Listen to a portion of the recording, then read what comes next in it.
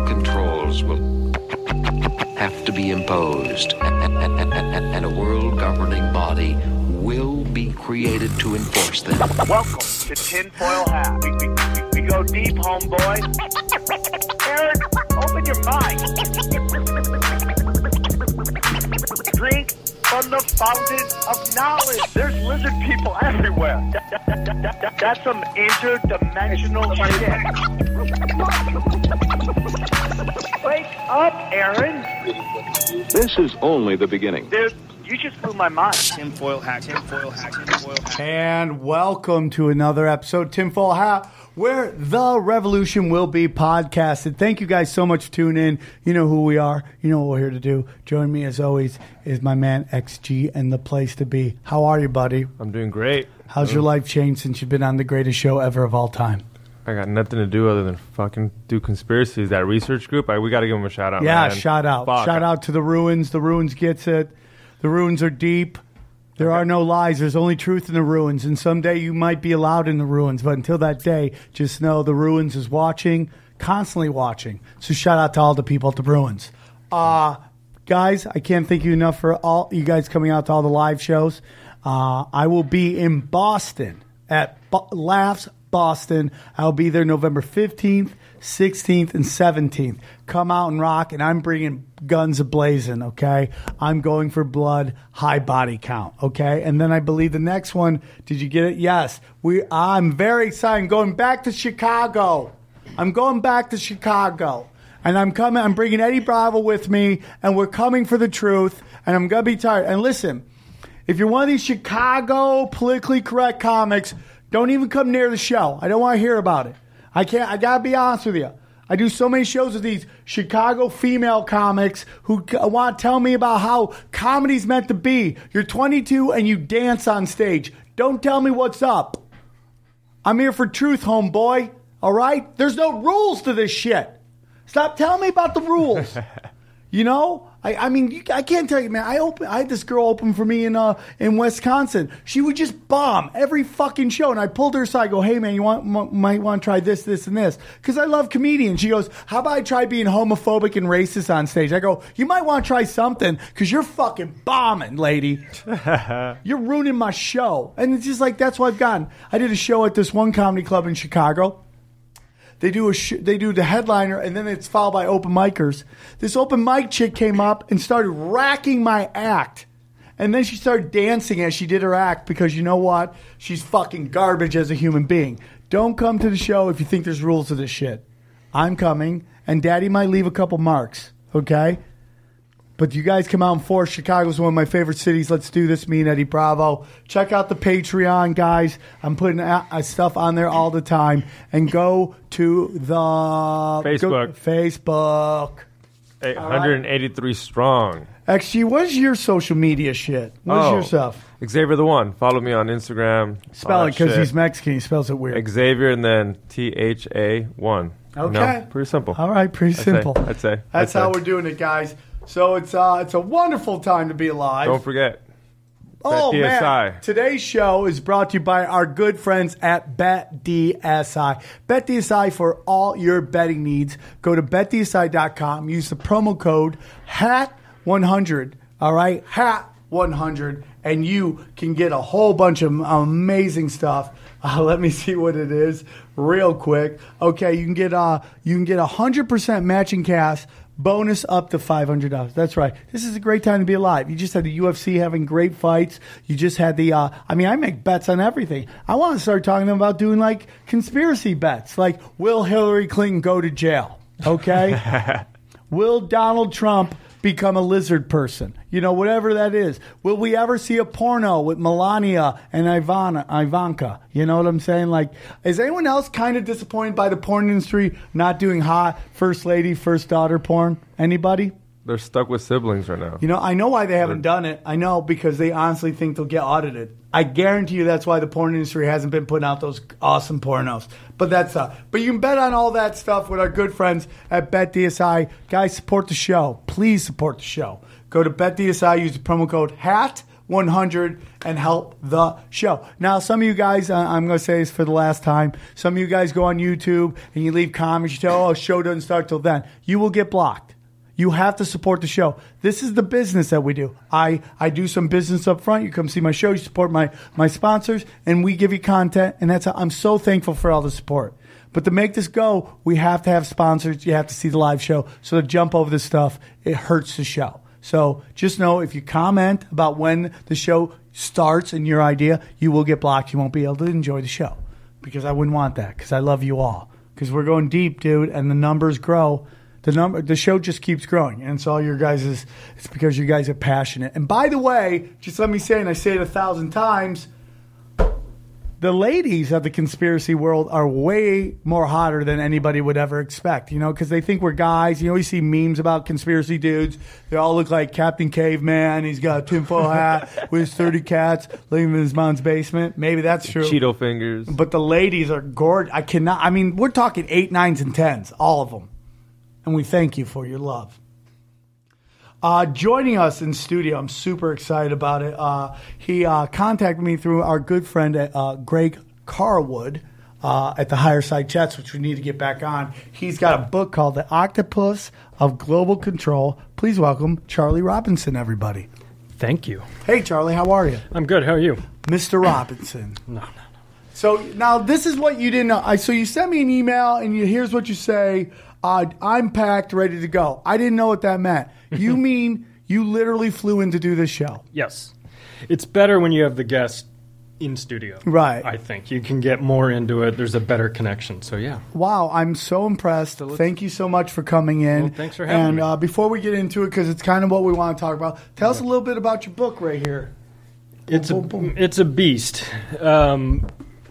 It started out accidentally, sort of. I had all this information in my head. I would tell people about it, and I had a conversation with my mom one day, which was kind of like a normal thing, some new, conspiracy I had discovered. And she's like, that's great. You've got all this information. What are you going to do with it? And I was like, I don't know. I didn't know I ever had to do anything with it. So after that, I started thinking, well, what could I do? I don't have a podcast. I wasn't going to do a TV show or a documentary, so I started writing the book. I guess I was kind of writing it in my head, and I put it together. And part of it came out of, blowing up a Thanksgiving dinner. When you bring up 9/11, you watch, the whole table turn on you, and you're like, oh, shit.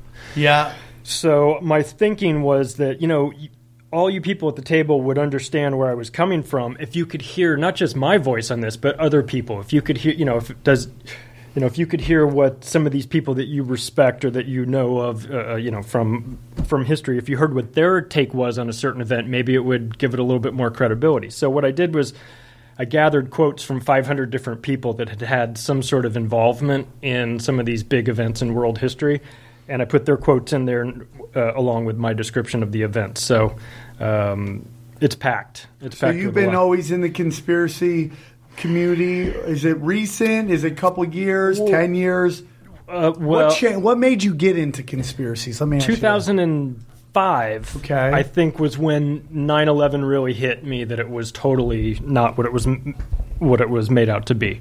And I was living in Las Vegas selling real estate, and then about 2007, I went on a trip. Buddy gave me a book called Confessions of an Economic Hitman by John Perkins. Unbelievably great book. And it just changed my life. So what it did was he laid out the plan that the World Bank and the IMF have and how they entrap these third world countries by suckering them into deals for like a hydroelectric power plant. They say, hey, it's going to cost a couple $1 billion, but don't worry, we've got the money for you from the IMF, and it'll generate electricity, it'll power your village, your kids will learn to read at night with electricity and all these things, it'll pay for itself, and all that stuff is total bullshit. It's a lie.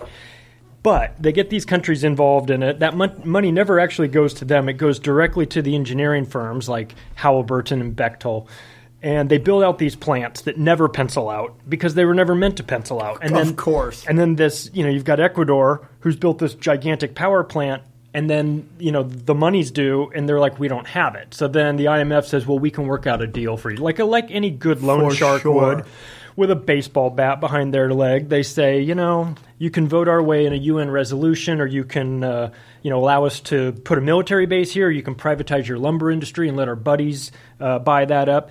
And so as I'm reading this from John Perkins, what I'm realizing is I'm living it in Las Vegas on a smaller scale with this inflation of the real estate market and this availability of credit to people that have no business buying a house. And this was in 2005. This was 2007 at this point. Okay, so this is right before the big burst. Right. I had been in it for a couple years up to that point, but now I'm reading his book, I'm understanding what the big play is, I'm seeing it on a smaller level, and I'm like, holy shit, and then everything blew up. And so at that point, and real quick before we get into it, Yeah. that whole thing is orchestrated by Goldman Sachs, setting up a real estate portfolio in which they knew was going to fail, and and this is why when I sit with libertarians, and I listen, man, I'm libertarian on some shit, and I'm socialist on other, and people go crazy when I say it. It's just the fucking truth. The world is gray to me. It's not black. No, it's not white. For sure. It is gray. And these moments of libertarianism,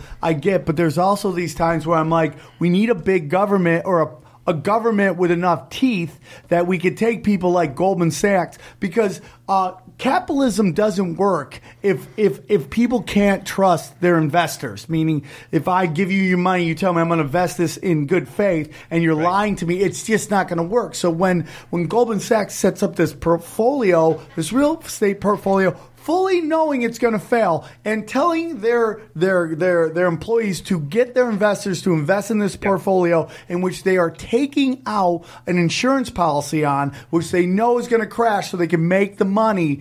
It's just chaos. That's why they're the vampire squid. That's when Matt Taibbi called them the vampire squid. He was right. And I read the book Moneyball,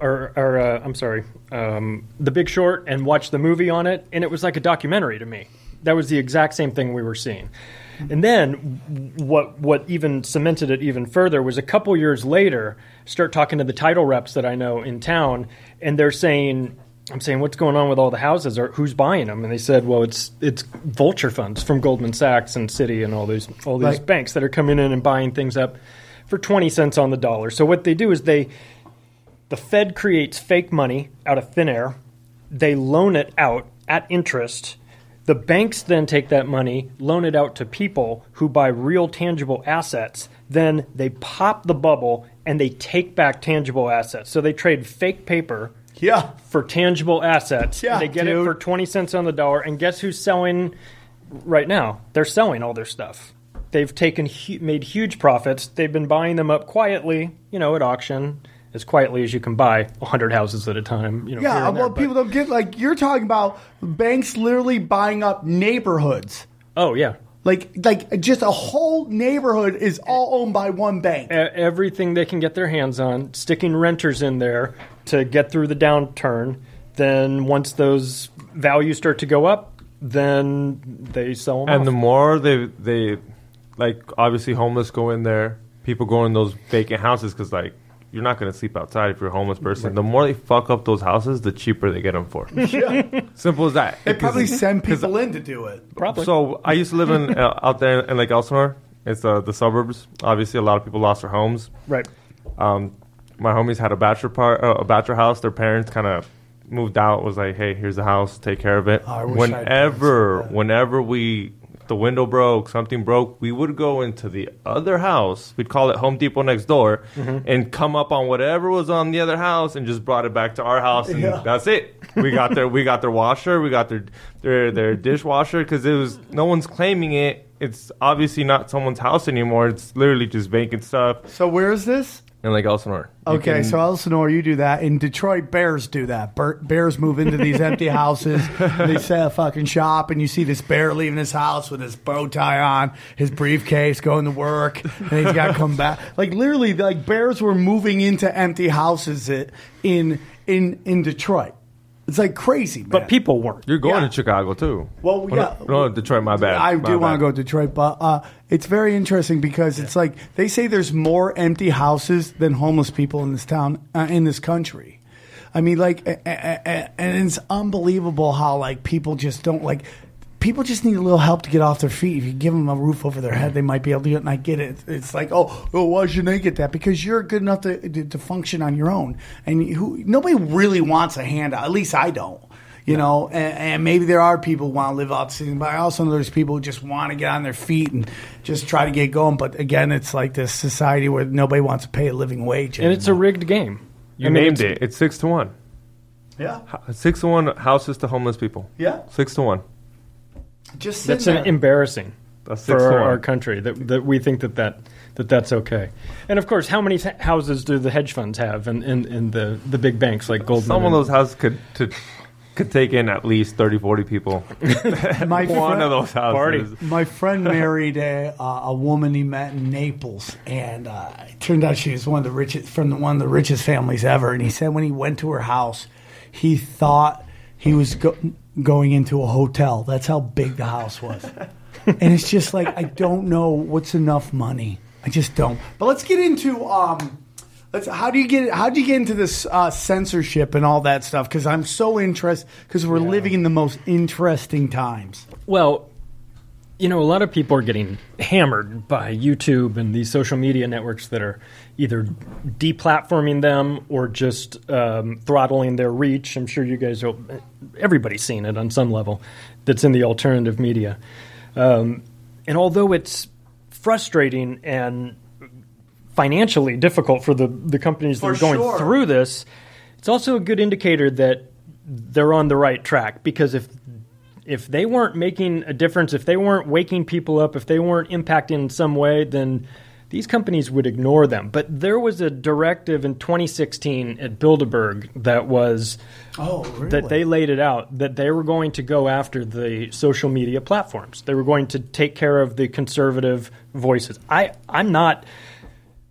don't consider myself to be a conservative voice. I like to think I'm just like more on the rational side, which I don't know if that makes you conservative, but I don't know. I don't know. I can't speak for you, but I've always been a liberal in terms of like, hey, just, you do you, I do me make too. Love, make art, don't make war, all that good shit. But the spectrum, I didn't move. The spectrum moved. It changed. And then now I'm this guy on the right, and I don't mind it because I was just in Texas. They're all wonderful people. I go to San Francisco. They're all wonderful people. I mean, people are people. But here's the problem. It's like they're trying to frame it like, they're shutting down conservative voices. They're not shutting down conservative. But they're shutting down people who are going after what the truth really is. Right. So like people like Ben Shapiro aren't getting shut down, and that guy is as right as it gets. I mean, they're going for people who are calling out the fucking news agencies, the media, the fucking administration, Washington D.C. That is not the right. That is the truth community, the spiritual social, spiritual skeptics group, Well, we've all been going to the grocery store for years and years, and we see the National Enquirer right there. Fake news, right? Right, It's been there for, where's the government to protect me from this fake news? My grandma used to love it. Yeah, well, if I go on Facebook or if I go to YouTube, now all of a sudden they have to protect me from fake news. Why? If it's fake, what difference does it? If it's fake, it's fake on its face, and you shouldn't have to worry about it. First of all, it's not even their job. But even if it was, if it's so fake, why are you worried about me not reading it or hearing about it? The answer is because it's not fake. It's not fake news because it's fake. They're worried about the truth. The truth is what freaks them. Fake news doesn't scare them at all. Elvis eating ding-dongs at a Walmart, they don't give a shit about that. Right. You can talk about that all day long. Right. It's when you start talking about the real stuff, then they say, you're a conspiracy theorist, and that's fake news. Well, if it's fake news, what only real news is from CNN? That term that they invented years ago, a truther. Oh, you must be a truther. Yeah. I'm a fucking truther. Yeah. What are you, a liar? Yeah. I mean, what is this insanity? And the people use these terms because we're in Los Angeles right now, and they use these terms not realizing how dumb it makes them sound. And like in particular, I'm gonna call it the crybaby left. It's not liberals. It's not progressive. I call it the crybaby left. They use these buzzwords like, oh, what are you, a conspiracy theorist? I get in debates, people, oh, whatever, conspiracy theorist. Oh, why don't you go listen to Alex Jones? Or, oh, where'd you get that from, Fox News? I've never watched Fox News. I don't watch Fox News, just like I don't watch MSNBC. I don't watch any of that stuff, okay? So the only time I watch Fox News when some comedy political show's making fun of something stupid they said, Yeah. But I also know a broken clock's right twice a day. Right. And within this administration, I'd more likely believe what Fox News is saying about what's going on than MSNBC and this Russian collusion, this fake news shit, and all this stuff. Yes. Well, there's a reason why it's so fake on the left. And there is, and I say this as somebody who's not right or left, but just sort of more like an observer of it all. Media Matters is a group started and run by a guy named David Brock. And David Brock he put his plan into place, which was to use Twitter, Facebook, and YouTube and Google to deplatform any voices that were critical of his agenda. He's far left. He's Hillary Clinton's buddy, donor, boyfriend of James Alefantis, who is a scumbag. And he set it out, didn't even try to hide it. I've got the documentation showing his plan for what they're going to do. They laid out in their proposal. They mentioned to their investors, we already have Facebook and YouTube / Google / Alphabet on board with us. They've agreed to take part in this. Oh, okay. Well, that's interesting. That's something we might want to know, because what you're saying is that you've got the three biggest, you've got the major social media companies and Twitter, by the way, that have agreed to partner up with you to silence dissenting voices, and you're far left, so that means anything center and right will get silenced. That's a problem. That's a huge problem. Now, a lot of people don't, Ryan, when he's on the show, used to talk about Alphabet all the time, man. And a lot of people don't understand is Alphabet is actually what owns Google and YouTube. Now, they used to be called Google Ideas, but during a WikiLeaks drop, it came out that they were working on all this shady shit. So, of course, they just rebrand themselves, just like Cox Cable did, and they became what? They became Spectrum, right? That, because they were so bad before, they had the worst customer service rating that they couldn't be Cox Cable anymore. So now they got to be Spectrum. Let's not fix the problem. Let's just change our name and rebrand it, because it's cheaper and easier. I mean, look at basically what's I find interesting, and not to get off topic, but Bayer buys Monsanto's and they kill off the name. Yeah. But because of that whole thing, Bayer's whole stock now has dropped $800 million because they're going to get set up for all these fucking lawsuits. All right, $800 billion. But I want to get into the Smith-Mundt Act. Do you know what that is? Yeah. So the Smith-Mundt Modernization Act of 2012 was put in. It was horrible to begin with, but then it was stuffed inside that NDAA piece of shit. And what is the NDAA piece of shit? The act that prevents it basically goes after it targets free speech pretty hard. But the Smith-Mundt Act originally said you cannot use propaganda within the United States against the American people. The Smith-Mundt Modernization Act said, yeah, you can. Now people don't. I got interviewed because I was doing a gig and did the tinfoil hat in Philadelphia, and this guy interviewed me, and he's like, "I'm going to come at you. Don't take it personal." I'm like, "That's fine." Right. And then everything I said, no, and I go, "Well, Obama legalized propaganda against his own people," and he goes, "No, he didn't." I go, "He 100% did." He goes, "Hold on, let me Google it." He goes, "I'm wrong." I go, "If you're wrong about that, what else you wrong about?" But 100% legalized propaganda against Smith Modernization in 2012. And to put it in perspective, it wasn't like the Smith-Mundt Act was expiring and they needed to come up with something new. They didn't have to do anything, and it would have stayed in place as no propaganda. That means they actively set out to craft a law to change it, to allow for it. I mean, they could have done nothing, but what it means is that they said, we want propaganda. We're going to pass it. Well, we can't just put it up there and pass it, because if anyone reads this, there'll be riots. I mean, they're not going to stand for this. This is dog shit. So they stuffed it in the NDAA, and then it just passed along with everything else. So because that's how you do it when you've got something really controversial. You just stuff it in, put it in the government sausage lawmaking, and just pass it with everything else. But it's horrible. It allows for hundreds of hours of propaganda each week against the American people through television and radio. And, it's not long after that you started to get a rash of false flags. A rash of false flags and just not knowing what the truth is, man. Yeah. Let's go to this Parkland shooting, right, that happened. Sure. And now all of a sudden, this kid, David Hogg, everyone's tuning into him. And then this very slick-looking picture comes out where everybody goes, oh, he was really going to school over here. And the truth community ran with it. And it turned out that wasn't real. That was so slickly done. I mean, it was so slick. Yeah. It looked so good. I wouldn't doubt if that was done by very shady people at very high places, trying to make the truth community look really, really bad. They'll do that from time to time. They'll throw a piece of meat in there, suck everybody in, and then blow it up. Yeah. And they'll say, you guys all fell for it. Therefore, everything that you've been talking about is discredited from here. Yeah, but there's 2 videos of David Hogg.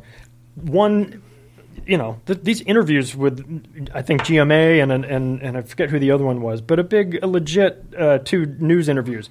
One where he says, I was at home when the shooting happened. Yeah. I got on my bike and got there as fast as I could. The second one, he says he was in his environmental studies class and he heard the shooting and then he hid and then they went out and did something about it. All right, it doesn't make me a conspiracy theorist to point out that he gave 2 different versions of the events. Why aren't we talking about that? Because the whole thing falls apart. Right. And then it starts looking dumber and dumber. And the people who are there to tell you that this is bullshit are so deep on the payroll. Yeah. Like, they're never going to be like, if Rachel Maddow got fired, where would she ever make $8 million a year reading a teleprompter? Unless she could throw a curveball, she will never make $8 million anywhere else. So even if she grows a conscience overnight and decides she's had enough of this and she's just going to step away, there'll be 100 people to replace her. It's just not going to do any good. So, this sort of thing is going to continue to happen. You've got, anyone that is turning on their nightly news to get information is out of their mind. Like, why would you do that? It's been influenced by the CIA so heavily since the 60s through Operation Mockingbird, and why would they ever give it up? They haven't. They just got quiet about it. And then, all these large corporate media entities are so controlled, and there's only a couple of them left. And so you don't have to – the pressure points are pretty small where you just get one guy and you say, you've got a picture of the CEO of Time Warner with a goat, and then guess what? You can make him do whatever you want him to do. Listen, and you don't buy up all the media to not control the media. No. Right? And when you got Sinclair Media and everyone's like, because it was a right version, everyone's like, look at these stupid, look what the right's trying to do. Look at it. And that's just on local news, man. What's so funny is they didn't realize how ridiculous they looked, that they did a 200 station wide mandatory press, whatever you want to call it. I don't know what the industry term is for it, where they read, this story that they're all saying the same. They're reading the same lines, but they're talking about fake news. Nobody got the idea that, hey, maybe this is the epitome of fake news, that we're all reading the same speech. There's something I put in the book, and there's a video that I have on my Facebook page that shows the Prime Minister of Canada and the Prime Minister of Australia in 2003 in the lead up to the Iraq War.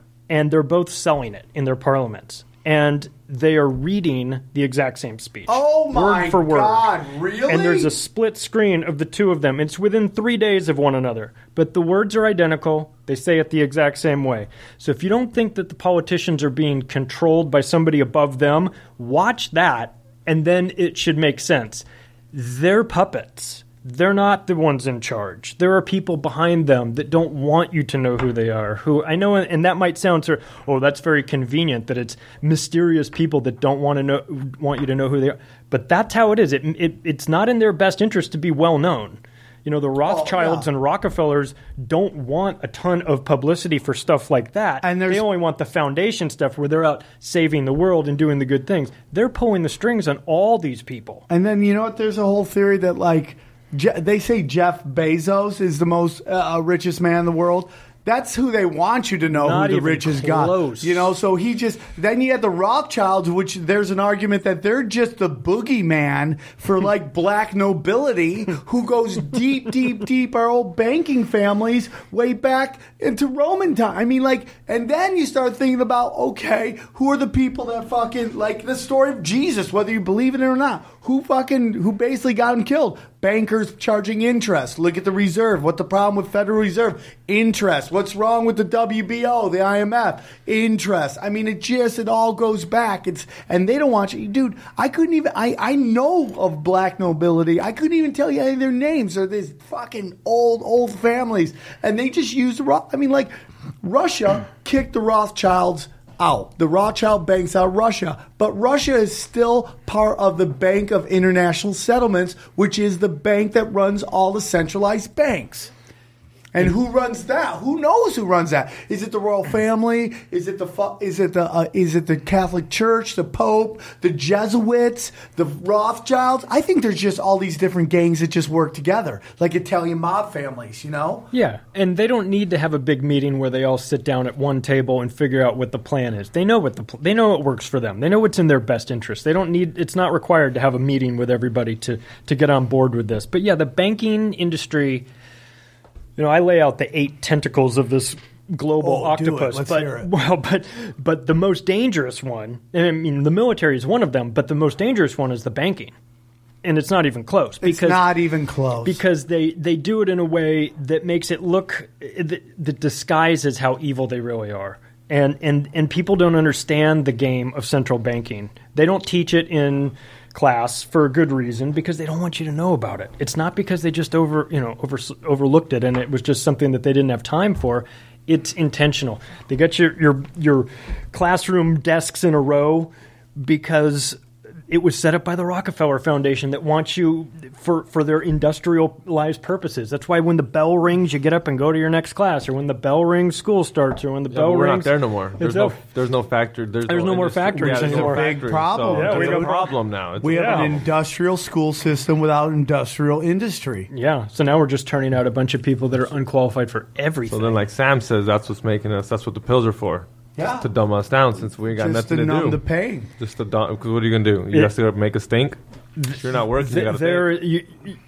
That's actually a pretty good analysis of it, because there has been an intentional dumbing down of society. Crystal meth is time travel, dude. It's basically these people smoke meth and waste a week of their life because they have nothing going on. There's nothing. Not everybody. Like, we are blessed. You are blessed to be able to write this book. Okay, you're blessed. This is a great book. I'm excited to read it. You're blessed.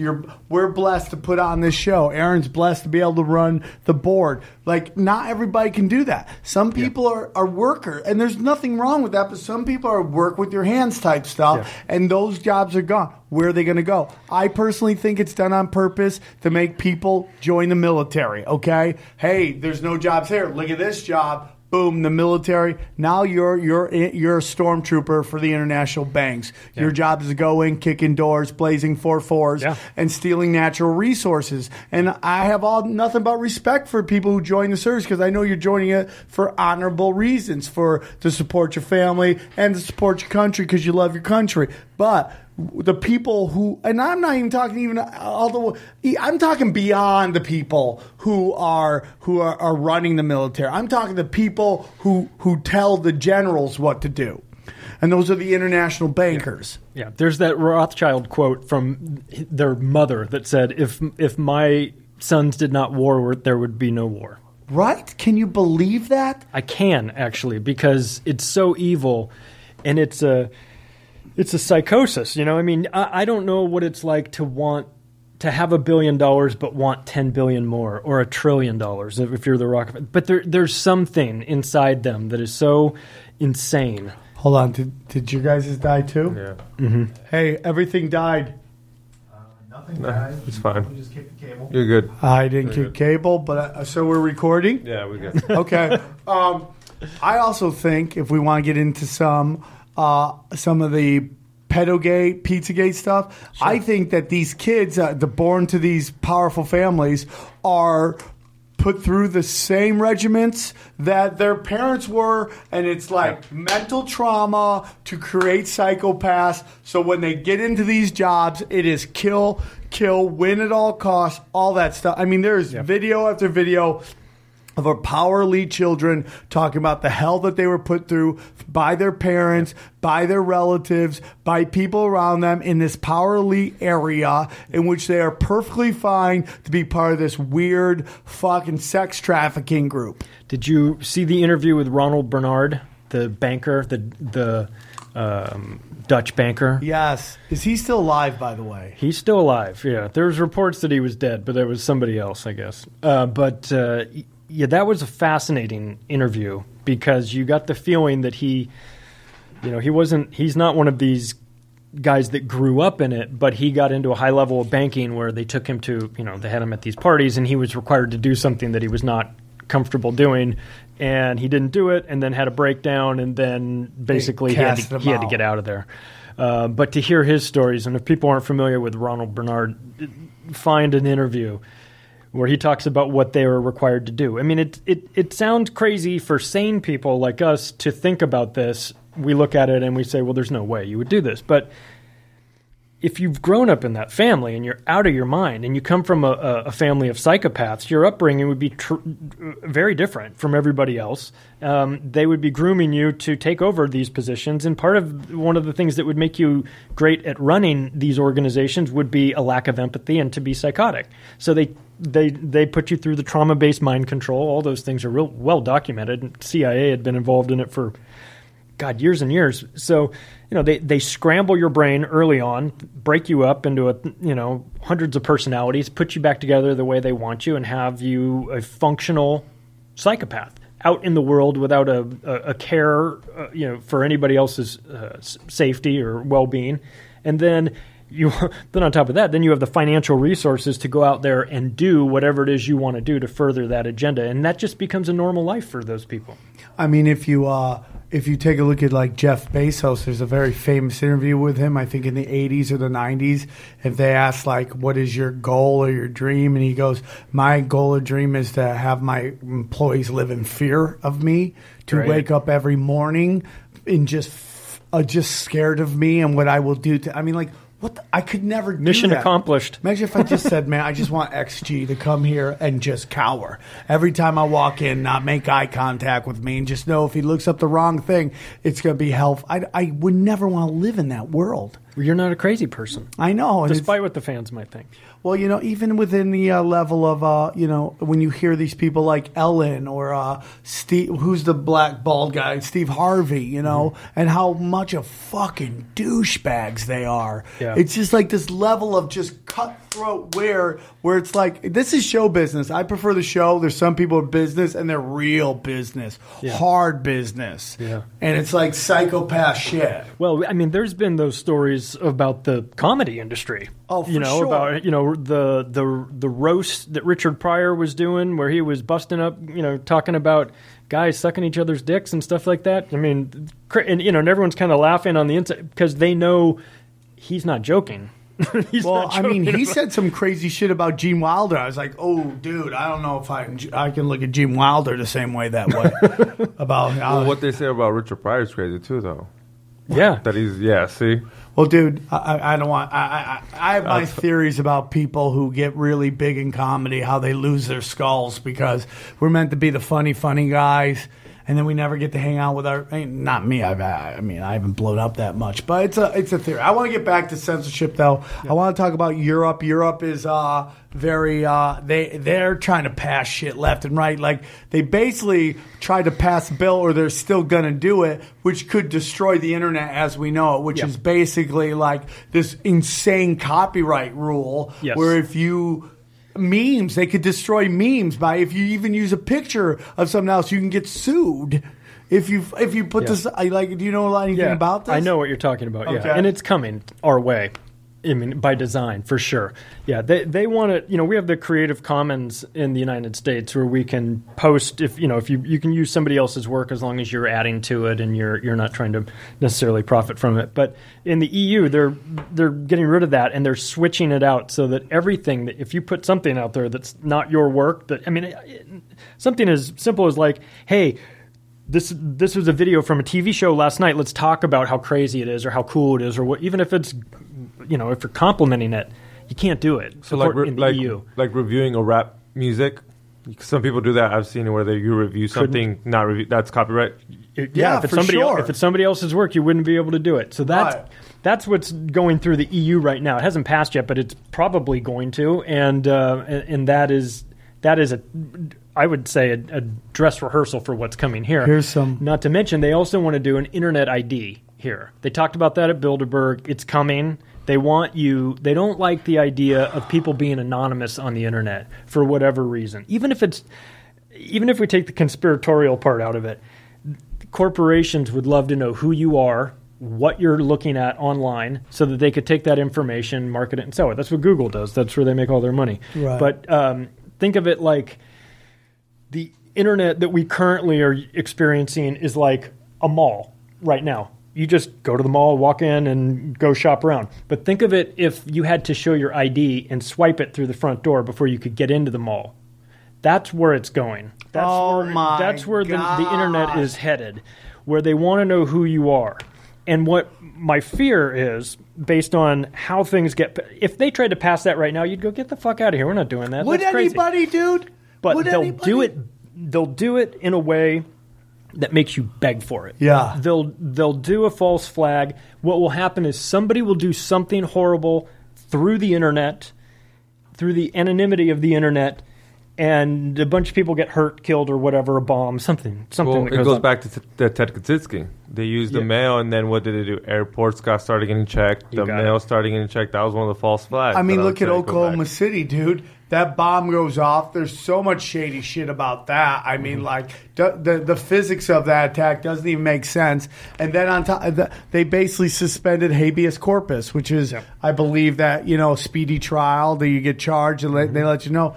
It didn't have anything because they painted it as this guy Timothy McVeigh is going to sit in jail for 18 years and these people have died. These families need justice. And it had nothing to do with that. And another reason they hate Bill Clinton, another reason that he's on my power, like, dude, he's either 1, 2, or 3 in my power rankings of worst presidents of all time.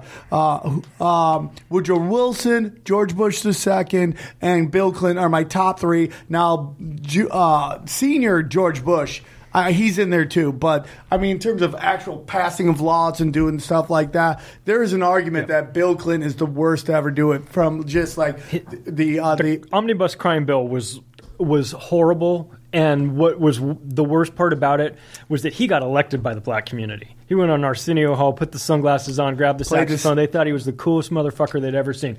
And then he screwed them more than anybody else did. With that crime bill, he put a ton of them in prison for a long, long time. And he did it because he was financed by private prison industry. Yes. And those companies set that up a long time ago through their law firms and had him support it. Then it's just couldn't agree more, dude. And you know, I just had a guy on a couple episodes ago, and you know, not to be disrespectful to anybody, but he's trying to convince me that these guys didn't know what was going to happen when they did this, and I was just like, hold on. They own the prisons, they write the crime bill, and then they supply the drugs. What do you mean they don't know what's going to happen? Yeah. They make money off everything. Of course they knew it, and it's very specific to a certain demographic. Now everybody smokes crack now, but back then it was very much a specific culture, which was the black community. And the sentencing laws were disproportionately targeting the black community, too. So where you had powdered cocaine was one thing, and if you had crack cocaine, they threw the book at you. Yeah, because the guy who made the crime bill loved cocaine. Right. Yes, he did. Bill loved coke. He had coke in the White House. If anybody knew about cocaine, it was him. He was a connoisseur of it. But yeah, the private prison industry was not accidental. You think about it like this: if you own a gym and you have a certain group of yearly members that you can count on. You can then go to a bank, get a loan. You say, I want to open another gym. This is how many members I have. I think I can get that many members at another gym 5 miles away. Will you finance it? Well, what if you're a private prison industry and you say, we have this many prisoners and we've got them for 25, we're guaranteed these people are going to be occupants for 25 years. Right. Will you loan us money based on that? Yeah. So then they just multiplied from there because you had a constant source of new prisoners that weren't going anywhere, that should have been out, after 3 years, if they even should have been arrested in the first place, but they should have been out after a couple years. But they're getting in there and either they're getting locked into these ridiculous sentences or they're behind bars fighting for their lives and then they catch a charge for stabbing some guy because the guy was raping them. Yeah. You know what I mean? Yeah. And then it's like, well, shit, you shouldn't have been in there in the first place, but now you're doing life. Well, that's that. Jay-Z, as much as I don't like Jay-Z, I love his music. I don't like what he represents. But you look at that doc he did on that guy who got arrested for, I think, stealing a book bag or something, went to Rikers, and he was just catching charges in there when he should never even have been there anyways. Yeah. It was just, he didn't even do the crime. They got in there and he couldn't get out for 2 years. And Shish Kebab ends up killing himself. Yeah. And it's right along the lines of Making of a Murderer. I mean, Making of a Murderer is such obviously about this, that they don't want to pay out what this guy's going to get if they say that they fucked up and they fucked his trial. Yeah, for sure. That's true. They're gonna keep that guy away from the free world as long as they can. If he really wants to get out, he should be like, I will not sue you. I will sign something right now that says I will not sue you if I get out. I mean, how bad does he want to get out? I mean, before you exhaust your final fucking plea, just say, if you let me out, I won't sue you. I guarantee he gets out a lot fucking quicker. That's a sad story. That's a scary Fucked story up, too. especially for the nephew. I think the nephew's the most fucked up. That kid's not okay in the head. No, but that's how it goes. I mean, you look at the statistics and you see how many people plea out. It's like 96% or something like that. If you don't have a lawyer, you're They fucked. charge you with 10 different things. None of them would realistically stick. And then they say, well, listen, you're looking at 30 years. Won't we plea you down to like 6? And you're like, 6 sounds better than 30, but you really shouldn't be getting, you shouldn't be in there for anything. But this is by design. It's not accidental. It's not, society has taken a bad turn and, we just have, we have a culture of criminal. They've criminalized things that shouldn't be criminal. I totally agree. You know what's criminalized now? Bloggers. There's 35 journalists and bloggers that were detained in Egypt. Oh, well, Egypt, yeah. I mean, like, dude, look at, that's a great transition to this, the Arab Spring and about how, like, basically Google, Twitter, and all these things basically forced this, created this uprising against this regime there, which good or bad. It's like, I mean, you want to talk about Russians interfering with our political like establishment. That was just creating this chaos over there. We act as if, how dare somebody want to tamper with our elections? Which, by the way, I don't think the Russians were tampering in our elections any more than any other country was. Dude, half of those ads came out after the election. Most of them were in states where she wasn't going to win anyways. They came out after the election in Republican states. She was never going to win those. It was the worst coordinated thing in the world. The worst part of that whole thing is Facebook throws this ad out going, listen, Facebook started out as puppy dogs and food pictures, and it was fun. And then it got the fake news and hacking. You're like, no, dude, your stocks were dying and you sold our data. You are partly owned by the Russian government. They own like fucking 10% or 20% of Facebook. You were started by the CIA. The whole thing is a bullshit fuck. Google, this whole thing that Facebook's a private company, Google's a final, YouTube's a final, that's all bullshit, dude. They got government money got government seed money. They got money from In-Q-Tel, which is the venture capital arm of the CIA. What's it called? In-Q-Tel. INQ-Tel. Really? It's the venture capital arm of the CIA, and what they did is they said, well, listen, we can't just go into the data mining business and expect people to not have a problem with it. So what we'll do instead is we'll just put a bunch of money into a fund, and then we'll use that money to fund companies that are thinking of doing what it is we want to do. And then we have a seat at the board. We have ownership interest. We basically can tell them to a certain extent how to behave and what to do. They're like a weird version of like Shark Tank. They're like DARPA, except they don't build things; they just finance things. But it's as evil as that. And back to the Russian thing for a second. First of all, if those Facebook ads, if $100,000 of Facebook ads would have swung this election, I'd be buying $100,000 of Facebook ads to sell my goddamn book. Yeah. But I don't think it's that effective. And as far as people saying that the Russians wanted Donald Trump in the White House because they wanted to work with, they had already been working with Hillary Clinton on the Uranium One deal when she was Secretary of State. If they were going to finance a presidential candidate so that they could have their person in there, it would have been Hillary Clinton. Right. They'd already been working with her. For sure. She sold off 10% of the or 25%, I'm sorry, of the uranium through that Uranium One deal. And then miraculously, like $130 million donation to the Clinton Foundation happened, which, by the way, the week after she lost the election, the Clinton Global Initiative, done. I guess all the problems in the world are solved. We can just, we're out of business. We're done. If that's not the biggest indicator that was a pay-for-play influence racket, I don't know what is. It's unbelievable how people don't see that. And why don't they want to see this? I think because the media paints Bill is this sweet old guy who liked to go jogging and go. Been accused of rape. It's so funny, dude. He'd go jogging when he was president and swing by McDonald's. He's just one of us. And Hillary would come out and everything. These people are psychopaths. They're not normal. They're in a world. They've. You don't rise to positions of political power without being controlled. Oh, yeah. And they are controlled.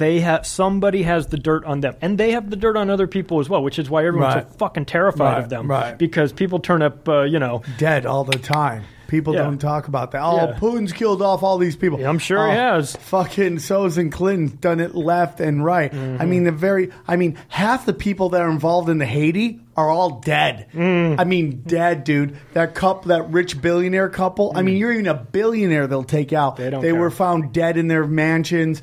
I'm not going to say a particular comic's sister-in-law found dead. I mean, there's people who are all involved in that Haiti-ass shit that are still alive. I want to get on Google and this Jared Cohen. Do you know who Jared Cohen is? I think he's the guy who runs Google. He's the head, which now runs Alphabet, the Alphabet company. He was educated at Stanford, then Oxford, and as a Rhodes Scholar. He interned for Condoleezza Rice in 2005 to 2006. Now, why is Condoleezza Rice allowed to do any of this fucking college football playoff system? I mean, like, dude, you wonder why people don't like us. Because we fucking allow war criminals decide our fucking football playoff play. I don't fucking, what are you doing? And like, we allow this woman, like she's talking, it's not ethical not to pay players. What do you fucking lied us into a 17-year war. Nobody gives a fuck about what you think about ethics. Why is she allowed to work amongst us? Anybody? Because I feel like Dad. I just yelled, "You guys eat your vegetables." I agree with you 100%. I think probably because she's in a position of power. She always has been for a long, long time. She's got the goods on people, and much like the Clintons, people are terrified of the. She's tight with the Bushes. She's tight with the Clintons. That's a dangerous group to be in bed with. And she's in bed with them all the way. That group wiped out the Kennedy political family. Yeah, wiped them off the planet. Yeah, I think they got Junior too. Now, have you ever heard the theory that he's still alive? I have heard that. It's crazy. I have heard it. Can you look up the guy that they think it is? JFK alive, Vincent. Look him up. It's crazy. I want to get into this. Is just what I need. I'll be up till 4 o'clock in the morning. Dude, I didn't want to believe it, and then I started looking. Dude, I can't wait to hear this guy. Aaron Scott. Dude, it's crazy. JFK Jr. Still alive. Anyways, so this guy, Jared Cohen, he worked for Condoleezza Rice. He became the youngest member of the policy planning ever at the State Department from 2006 to 2010 under Rice and Clinton, one of the few members that kept on by Clinton. Left the State Department in 2010 to become a senior fellow at the Council on Foreign Relations less than a week. Okay. Well, first of all, you've got Eric Schmidt, former CEO of Google, who was real tight in the Clinton Foundation, multi-billionaire, financed a lot of people, spread his money around. But, he resigned at an interesting time when a bunch of CEOs resigned about the same time as all these indictments started, these alleged sealed indictments happened. Recently. Right. Like 300, 350, 400 CEOs. Nobody talks about it. They all just got quiet and left really good, high-paying jobs all at the same time. Now, he's got, tens of billions. So this is the guy that they think it is, JFK Jr. Now, those are actually two different dudes if you really look at them. That looks like Yoko Ono. I think it's like there's him, okay? And then there's the guy that he comes around when he really wants to be. You could look into it. Everybody, we'll do a whole episode on him. That's him right there. Go down. Now, you think that's crazy, right? Like, oh, it's funny. His wife, there's someone in the audience that looks just like his wife that supposedly died. She has a huge, look at that. Right there. Look at that, right? Look at down there. Look at the way, and you look up pictures of his wife, she smiled just like that. And they're always together, dude. It's crazy as shit. Great. This is just what I need. Anyway, so I want to get into this real quick. If you're running the Council on Foreign, or if you're involved in the Council on Foreign Relations, then you're up to no good. Yeah. That is the group. If you wanted to narrow it down as to a group that is working against the interest of the American people or the people of the world in general, the Council on Foreign Relations would be the group. It is a who's who of powerful, not necessarily political, lots of media people, lots of CEOs of companies, or if they're not CEOs, they're at least somewhere influential. It might be the head of media or public relations for a certain large group. Definitely all of the five major media groups are involved there. Military-industrial complex. It's like a boardroom table with crazy, powerful people that are out for, that are trying to put in place the one world government, in which everyone kind of rolls their eyes and goes, "Give me a break." The New World Order stuff. I'm here to tell you, it's real. It's not a fake thing. There's two videos that come from the Council on Foreign Affairs. Relations. One of them is in which a guy is talking about how to get into a war with Iran, and he talks about false flags and how they've used false flags. I put that quote in my book, and I called him, I think I called him a gigantic asshole, which is what he deserves. He is explaining the game about how to start a war with Iran. Yeah. And he, this is how wars start. They're not, the media paints the United States as this unwilling participant that gets dragged in against their will to these wars, and they come in under humanitarian grounds, and they're just gonna help out, and that is such bullshit. It's not even close to how they always set it up so that the United States gets involved in these events through covert means. And that's what that guy was talking about. He was talking about sinking an Iranian sub. He was talking about sinking other subs and just saying, hey, we just helped last time. We'll pin it on them. We'll just pin. But that's how wars start. And that's one of the things I talked about in the book, where I talk about how the Gulf of Tonkin, the non-event, kicked off Vietnam. And if you had friends, family members, Uncle Steve, who got shot in Vietnam or lost all his buddies. My uncle didn't come back the same. Yeah, come back scrambled. They come back, and by the time they get there, they're just fighting for themselves. They're fighting for their buddies. They're fighting to go home and see their mother. They just want to get the fuck out of there. They just want to get the fuck out of there. But the reason why they're there, they've been sold, it's because we have to stop this spread of communism. It's all fake. And then the rules of engagement that they had would basically set up. They handcuffed them too, so that they were put in a bad spot. The whole thing was bad, and that's how our Iraq war started in Afghanistan. And guess what? That's how it'll start with Iran or Venezuela or whoever has oil and gives us a hard time and or decides that they want to sell their oil in something other than the U.S. dollar. They will get demonized first. They'll have their economy ransacked through sanctions, and then they will get invaded. And that's what's going to be happening in Venezuela. I don't have a problem with Venezuela. Do you? No, they won't do anything to But guess us. what? It's going to start. They'll start demonizing them because they've got somebody in there that doesn't want to work with us. They'll either kill that guy and put a guy in there that they like, which is what we've already done in Iran back in the late 70s, or they'll just flat out destroy their economy and then invade them. The second video is a man who's part of their Council on Foreign Relations, and he's the former editor at Time Magazine, and he literally talks about how much he loves propaganda.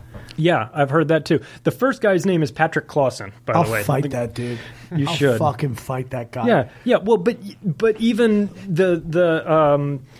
even the head of CNN talks about how he likes propaganda too. It talks about how it's good for ratings. It's just unbelievable, dude. And it's just like, and we go back to, I don't know what I was thinking, but I want to get into real quick in ratings. So we had this this reporter, Saudi reporter, assassinated, right?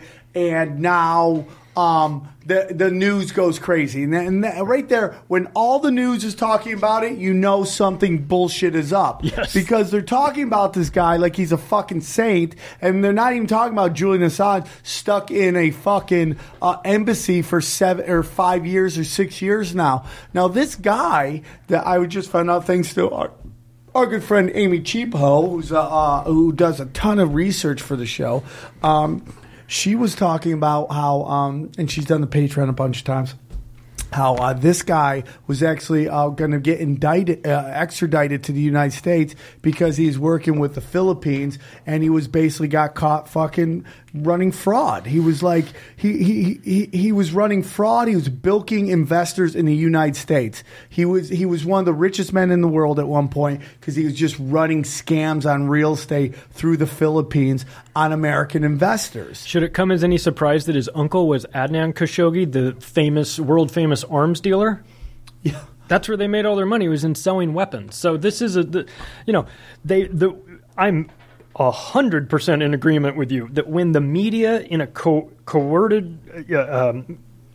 orchestrated effort all agree on one thing, then you know it's bullshit. And they went after him, and they talked about how terrible it was that Saudi Arabia did that to him, as if that was the worst thing Saudi Arabia did that week. They've been bombing the shit out of Yemen. We're going to look at Yemen in the way we look at the Armenian genocide, the Holocaust, and this could be up there. I mean, dude, you're looking at 13 million people that could be dead because we supply arms to people, and the reason because you know what? I mean, the truth is like the fucking Yemen, they stand with Iran, they stand with the Palestinians, and there's a bunch of people over there in the Middle East that don't fucking like that, and they are fucking dropping bombs.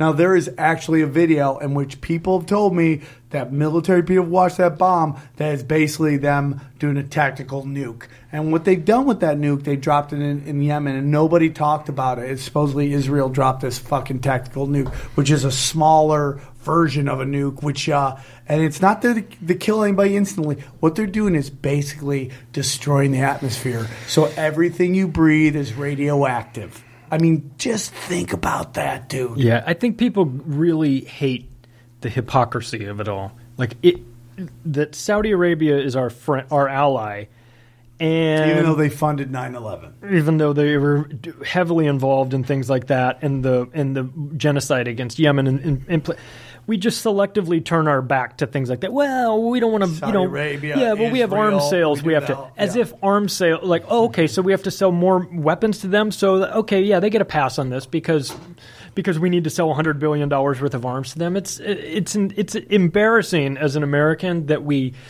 have a government that is so corrupt like this. And I feel like it should change and it could change, but we need to spread the awareness of how these things happen. We can't talk, and we can't allow that anymore. When Pat Robinson on the 500 Club or whatever it's called, is a 700 Club. It's like, 700. Listen, I know it's not good, but we do an arms deal with them. And it's like, why is this quote unquote religious man talking about an arms deal? Like, why the fuck? And that is Project Monarch, dude. That is Mockingbird, excuse me. Project Mockingbird right there, dude. I did a whole chapter about Pat Robertson in the book. His ass beat. He is out of his fucking mind. Yeah. He talked about how the Haitians had generations of bad luck because they signed a deal with the devil, and he goes to the camera, true story. Pat, it's not just because you say it's a true story doesn't make it a true story. He's so crazy. The book you read, he thinks is a true story. Yeah, well, right, exactly, exactly. Well, that's the thing about Pat. All you have to do is know one book. Yeah. You know, it's the barrier to entry is real low. No you conscience, believe that, you'll believe no everything. soul. You need to know one book, and you're good. And people are still lining up to give this guy money year after year. I can't believe it.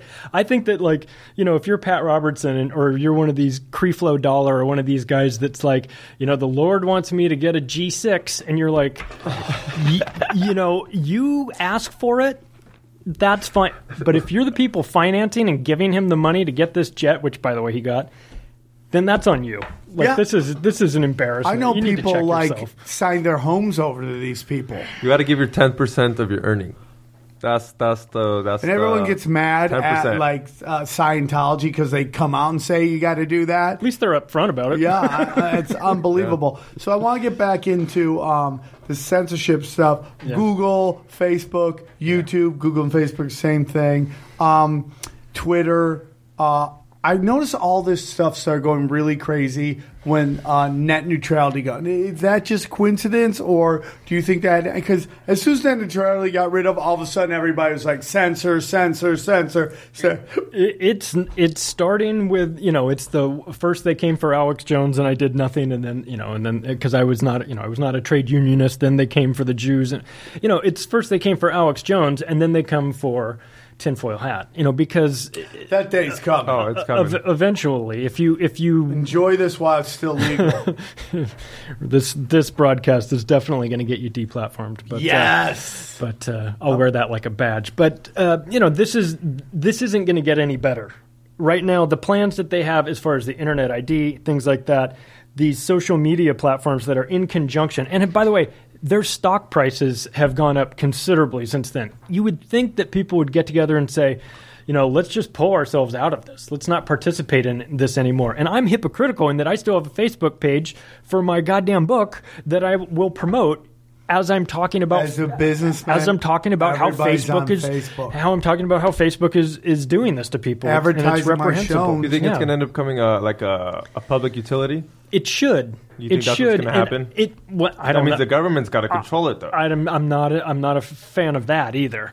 It would be great if there was some sort of alternative. But you see what happens with alternatives like Gab that came out, and then they say, well, the guy that shot up the synagogue had a Gab page, so we're shutting the entire platform down. He had a Twitter page, too. Yeah. Are you going to shut them down? It's such bullshit, dude. We're not shutting them down because that's not the agenda. I'm not saying that it was contrived or fake or anything like that, but what I'm saying is that it's the Rahm Emanuel philosophy of never let a good crisis go to waste, which is you have something bad, that guy had a Gab account, well, this is the excuse we can use to shut that place right down. I couldn't agree more. False flag, there it is. It's a little false flag that someone pulls into it. Maybe it's false, maybe it's true, maybe it really happened, maybe it didn't happen, but the perception is that it was real, and then they'll take advantage of that, and they move quick. And a lot of times these things are planned in advance. So you have, you know, something like that. You go, God, that was quick. It took them 2 days to get that thing down. Well, maybe they had that in their back pocket all along. We're,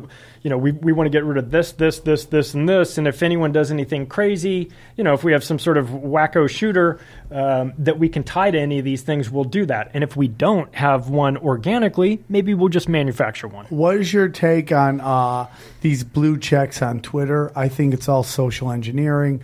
I think they figure out who plays ball based on I think there's an AI involved with tweets and retweets. I see people get retweets, and I'm like, why is that getting 1 billion retweets? And it's like, oh, it leans very hard, progressive left, like social justice warrior bullshit. And it's like, I believe social media was just meant so they could get a bunch of like-minded people. And it doesn't even have to seem like you get 100 people on Twitter tweeting something, it seems like there's a big movement going on. And this is the way, because every town's got a fucking town crazy, and now social media, all the town crazies can link up, and now you can be a country of crazies. You can spread good information, you can spread bad information. You can spread disinformation, you can silence people that are talking about something that you don't want talked about. You can amplify people that are talking about something that you do. You can make it look like a real movement. Remember those pictures of the Hillary Clinton campaign where it was her standing on the podium and all these people, and then there was the shot where they pulled back and you could see that the buses had blocked off 80% of the warehouse and there was nobody there. Yeah. And it's all in this perception of what they want. And these social media platforms can do that. They can make it look like something is a big deal. They can also silence something that is a big deal and make it look like it's a non-event. Well, our parents, go ahead. So like in Iran, and during the Iran re-elections, the authorities blocked off the SMS networks and all that shit, so you couldn't text, but they left the Twitter open. Well, they couldn't fuck with Twitter. And Twitter was supposed to go on a shutdown, on like the maintenance. Someone hit up that guy, the CEO, and told him, don't shut it down. The Iranians are using it for good, and it stayed open. Yeah. But just as it can be used for good, he could have easily shut it down. Yep. Just because for some reason, they thought Iran, whatever at that moment was beneficial for them. But if it's not, it's just it could go back and forth. It can be good or bad. They used it for good that time, but that. If you remember, like when our parents were coming up, they would watch the nightly news. And if it was an important story, it was on the nightly news. Right. And if it wasn't an important story, it wasn't on there. So you have a bunch of older people now saying, these topics that I cover, I've never heard of that before.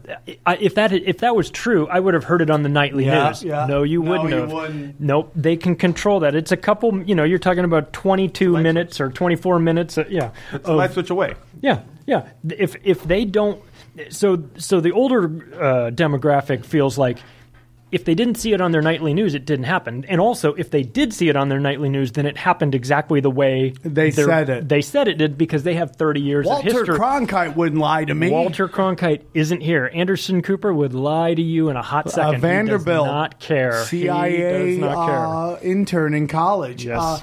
I don't know if you saw this, but after the synagogue shooting, and listen, that any lost life, whether it is worshipers in a synagogue, Palestinians, Yemen people lost, heroin that's being shipped in by our own government, any innocent life lost is sad, okay? So I'm not saying anything bad about that, but we have these people in New York these politicians want to pass a law which basically states that to apply for a license for a gun, they can look at your internet search for the last 3 years and your social media for the last year. I mean, dude, it's unbelievable to me how they could even, and people are like, yeah, let's do that. It's like, listen, man, you are going down a dark. You should look at the countries, the big, not the tiny countries, the big countries that came in and took guns, and what happened right after that was mass, not just one, two different countries, mass slaughter of 20 million or more after that, right after the guns were taken. I have a chapter called "You Register the Guns Before the Slaughter." It talks about that. That's a quote from Mao, and that's what they did. I'm not a gun fan. I will say that straight up. I had a family friend that was impacted by gun violence. I've had somebody attempt to carjack me years ago. It's horrible. I'm not a fan of guns, but at the same time, they will disarm you before they round you up. Mao did it. They did it in Lenin and Stalin did it. Pol Pot did it. That's what they do. That's the plan. You can't put that evil plan into action when everybody's got a gun. But they don't. They know that people aren't going to voluntarily give them up, so they construct events that make the people demand. This is the David Icke problem, reaction, solution thing. Right. They create the problem. They offer, they manufacture the reaction. The reaction always being, help us, government, please come in and help us. We never want to have this happen again. Then the solution is always a reduction of rights. But you wind up begging for it. And therefore, not only are they taking it from you, you're asking them to take it from you. And so You're events like begging this, them to do it. You're Please begging save us. and then it sticks. Patriot Act. Please save us. We need this. I have nothing to hide. You know what? They had the CIA or the FBI or the CIA sent letters to Martin Luther King telling him to kill himself. What that guy died because he got like to get a little strange on? I mean, like, dude, it doesn't take anything. The problem with your computer and people going through your computer is it doesn't seem like a big deal. Like if they went and knocked on your house door and just like we're going through your shit, you people's heads would flip. Right. But it doesn't because I can go through your computer. And they can archive that and use it at a future date. You might not be doing anything wrong now, and you might be in compliance. But if, God forbid, you go cross the line and do something they don't like, then they'll go back and look in your history and manufacture something, or everybody does something wrong. You know, there'll be some sort of evidence of a breaking a law or whatever. An example of you being, you know, a racist prick to your buddy sending funny emails back and forth. They pin that on you. So it's not so much that if you're doing anything wrong right now, they'll just keep that information, and if they need to use it against you later, they will. So yeah, the whole "I'm not doing anything wrong, so I don't care" our argument is ridiculous. Have you ever seen this NPC memes? Yes. I love non-player characters. I fucking love it, dude. And Twitter banned 1,500 NPC memes parody accounts for supposal election interference, and the news was picked up by the New York Times and the BBC. That's it. You know, they basically make fun of parody. And you see people parrot it all the time. My favorite thing is white women saying to other white people, check your white privilege. White women love to do that. Did you see the white chick who, like the young black kid, backpack hit her butt, and people got in her face, and they're like, why'd you do that to a black? And she kept saying, whatever, white person. That's all she said, because she watches the news and they just go, white people do this, white people do that, and they parrot it. And I've never been accused of white privilege other than by white women. White women love telling me about my white privilege, and I'm like, you don't know me. You don't know where I come from. You're just blanket statementing this bullshit on people that you're regurgitating from fucking Rachel Meadows, who kind of crazy has the same haircut as Sean Hannity. Anyone knows that? That they have the exact same fucking haircut? What is that about? Is that Illuminati shit? Yeah, probably. Okay. I mean, it's just weird shit, dude. Yeah, I love that meme because the reaction. It should really have no reaction. Yeah. People should just be like, whatever. But the fact that people got so bent out of shape about it was what was hilarious. Because I love when those people are fucked with. Yeah. Yeah, I love... The whiners? Yeah. The babies? Yeah, the people,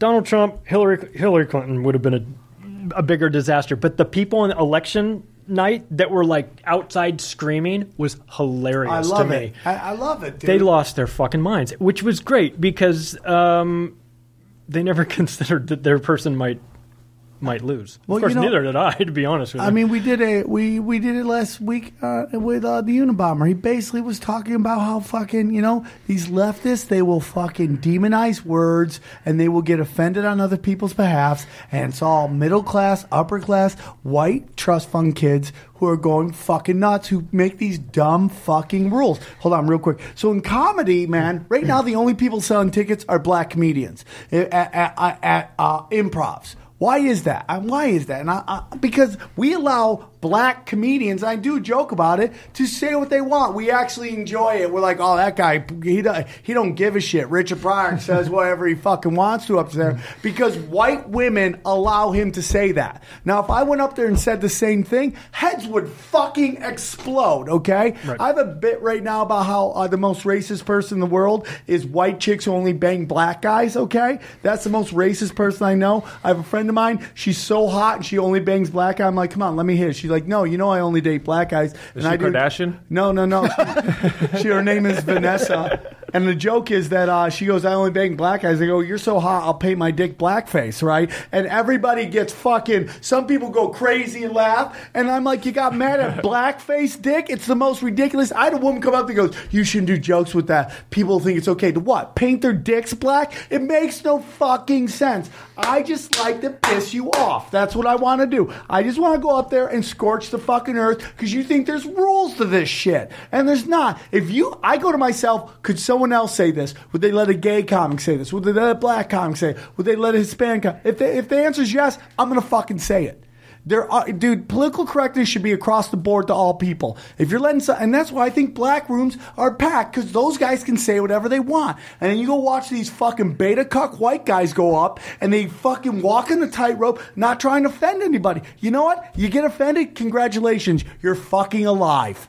You're alive. You got angry at something. Good. You came to the place of ha-ha and you got all fucking serious because you think these people shouldn't be allowed to say anything because everything's a fucking slippery slope. Save it. Save it. Do you have a hard time doing college campuses? I don't ever do college campuses. I have no desire to do college campuses. I don't blame you. There's not enough money in the world to put up with that bullshit.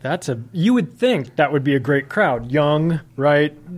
Some disposable income to like hang out and go see a show. Oh, I wouldn't. I don't blame you at all. We have created childhood to basically so these people don't feel any of the repercussions of life when we should be throwing them into life to feel it. And I think that's all socially engineered as well. I've said it before. I think this is pharmaceutical companies so fucking rich, so powerful, that they've changed the way we raise kids, which to make them little fucking overly sensitive, little fucking mutts. And then when they get into the real world, they fracture because nobody wants to hear their opinion. Nobody plays fair, okay? Political correctness to me is women make the rules of society. They do. That's why, a guy cheating on his wife's bad, but a woman who wants to get knocked up by a pro athlete, okay, it's perfectly acceptable to get knocked up by a pro athlete. And I love women. This is not anti-women. I'm just saying the rules of society are dictated by women. The rules of business are dictated by men. And that's why it's cutthroat. But what we're seeing is political correctness is this attempt to take the rules of society and apply it to business, and it just doesn't work. Yeah, it just doesn't work. It's tough. If you're going to college and you have access to a safe space because somebody's going to come and say something that you don't want to hear, that's not preparing them for the real world. If college is supposed to be preparing people to get out into the world and succeed and have everything, that you're doing them a tremendous disservice. Safe space sounded like something they'd have in elementary school. No kidding. Or maybe middle school, pushing it for middle school. But in high school, what do they talk about? What are the freshmen? What used to be freshmen get fucked by the seniors. Now I can't even. There's none of that. I guarantee there's none of that shit. It's you can't ridiculous. call it. But it's all done on purpose, man, to get these kids heads to fracture when they get into real life. I did a radio show in Minnesota. They had this Stanford professor call in about her study she did. And she said, we've learned that when you listen to children, they're much more prepared for everything. I go, that's not real life. Nobody wants to hear your fucking problems at work. Here's what we need you to do. Do the job. If you don't do it, get the fuck out. That's real life. You're creating people going into the workforce, and they're fracturing, dude. And what do they got to do? Get on pharmaceutical drugs. Yeah. They need drugs to deal with depression, deal with they got to go to therapy. Everybody's on therapy. Nothing wrong with it, but everybody's on fucking therapy now. These pharmaceutical companies aren't going to make billions of dollars without our help. Yeah. They need us to purchase their products and blindly just, buy medicine for restless leg syndrome or some other shit that didn't exist, 5 years ago.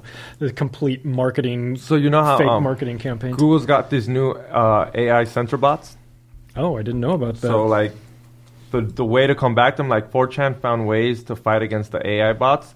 You gotta so the Google bots are now censoring live streams in real time. It looks like they search for certain phrases or words and are known to delete them automatically. If you put Ted Kaczynski, delete Sandy that Hook. fucker. Yeah, delete them. So users are using tricks such as misspelling words enough to avoid detection from bots. You can still legibly enough for for readers to use that. You see that? You can read where it says example. Yeah. You could read that, right? It's pretty legible. Yeah. Oh, yeah. That's how they're doing it, so bots can't fuck with it. It's too stupid. It's too smart for them to figure it out, where they're just making the word. I love that we got to go dumber than them so they can't deal with it. Well, memes, supposedly. Memes, AI can't read memes, and that's why they're calling it a meme war, because AI can't read memes. Well, if we're at this point, then we're self-censoring and they're winning. You know, once you have to censor yourself, you're already falling into that. Because when you promote that on Amazon or wherever you're going to sell your book, your description, well, you're better off putting it like that. Oh, listen, because what that book's about, they're going to fucking target it like no other. If Amazon wants to take my book off, it'll be the greatest marketing campaign I could ever ask for, because I would be on every show talking about how they are doing a digital book burning. So these fucking nerds, man, these fucking nerds, whether it's at Google, these tech companies, Boston Dynamic making fucking robots, you fucking nerds, man. It's all about greed with you guys. You guys are all going to work with China right now. I've been in China. I love China. But you're going to work with China and they're going to do censorship, and now word is that China wants to fucking start spying on us, and you're totally cool with it? Dude, shame on you, man. How much money is enough money for you to sell out yourself? What does it mean to be an American? What's it mean to be proud to be a person when you're selling out your own fucking people? Right? I've watched the fucking Terminator movies, man. There's no humans that the robots get along with. There's no Rothschilds. There's no fucking Google execs. You all get your ass kicked, okay? So it's like, hey, man, you can stop this now or you can keep the censorship going. And, dude, let me tell you something. The reason if we got in a war with China, we'd fuck them up is because China has no creativity. They can't think outside the box. They can only do what they're told. They can't come up. We have creativity. But what you're doing is you're trying to stifle creativity. And that will be the death of this country.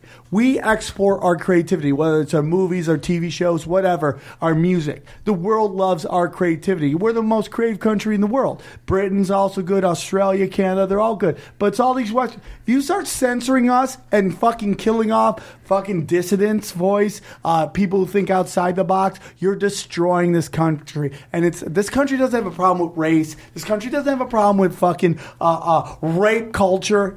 No. The problem is greed. Greed is ruining this fucking country. And all these other things are fucking all part of the problem from the greed. Getting us to fight with each other. Everybody accusing everybody to be racist. Everyone's sexist. Me Too movement. Trust all victims. And they turn out to be fake. It's all social engineering.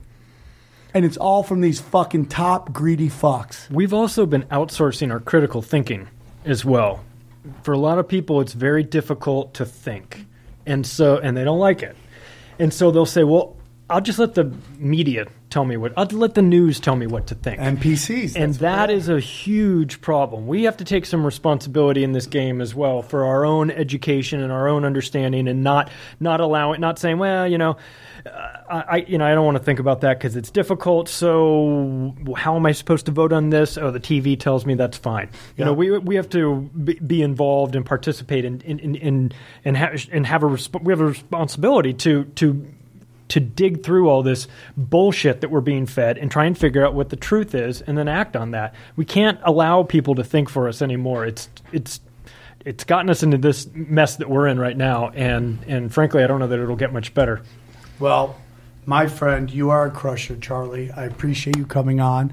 I'm blown away that you would even fly in to see us, but that means a lot to me. You were awesome today. Think I did it because I like when you have the guests in studio. I think it's a better energy, and I read your description from the podcast you did a couple days ago, which was two guys yelling at each other in agreement. I was like, that's going to be us. Yeah. Me and Steve Green. You're wonderful. Again, his book is The Octopus of Global Control. It's Charlie Robinson. You are welcome back anytime you want. You got anything you want to push, you want to pop in, hang out. Are you out of Colorado? I'm in Denver now. I grew up out here, though. I went to USC. If I get out there soon, I'd love to have you come by. I would love to. If we do a live podcast or a live tinfoil hat, I'd love for you to come up on stage and help answer questions. For sure. And it's Denver's a great city. I went and saw Tom Papa a couple weeks ago. He killed it. Comedy Works is one of the best comedy clubs in the country. I'll be in Anarchapulco. in middle of February for the Anarchist Convention. I love it. And the Dollar Vigilante Convention as well. What is the Dollar Vigilante Convention? Jeff Berwick, who is the Dollar Vigilante, has a great seminar. I'll be speaking there about real estate, which is what I'm also kind of my day job, so to speak. And then I'll be staying for a couple days for Anarchapulco, which is cryptocurrency. Anarchists. There'll be Ron Paul will be there speaking. David Icke. Are you a crypto guy? I'm really not. I'm going to learn a little bit about too, it. dude, I'm interested in it. I don't know too much, but this is a good spot for it. So I'll be speaking there. And then Jeff Berwick wrote a book that I have helped out on, and it will be launching. It's the perfect spot. It's a perfect spot. Mexicans love conspiracies. Mexicans do. Acapulco's going to sell out. You got it, man. There's going to be 3,000 people there. A lot of Bitcoin, millionaires and everything. So it'll be a party for sure. Okay, Aaron, thoughts on today's subject: internet censorship, global controls. We were kind of all over the place. No, we weren't, dude. I knew exactly where we were going. At one point, you were standing up yelling. Yes, because it's called passion, dude. It's passion. I'm really hungry. Okay, that's it. That's the sign. We won, guys. We won 2 shows in a row. Aaron's, we're getting to you. We're in your head, Aaron. I got real estate in your head. I'm fucking living there rent free. I'm there. You're in it, dude. You're a G. Thank you, Charlie, for coming on. XG, you're a G. Guys, thank you so much. Shout out to the Ruins. Without the Ruins, none of this is possible. The info is all true. You got to go to the Ruins. Only truth comes out of the Ruins, and those who seek truth are part of the Ruins. And we'll talk to you guys soon. Take care.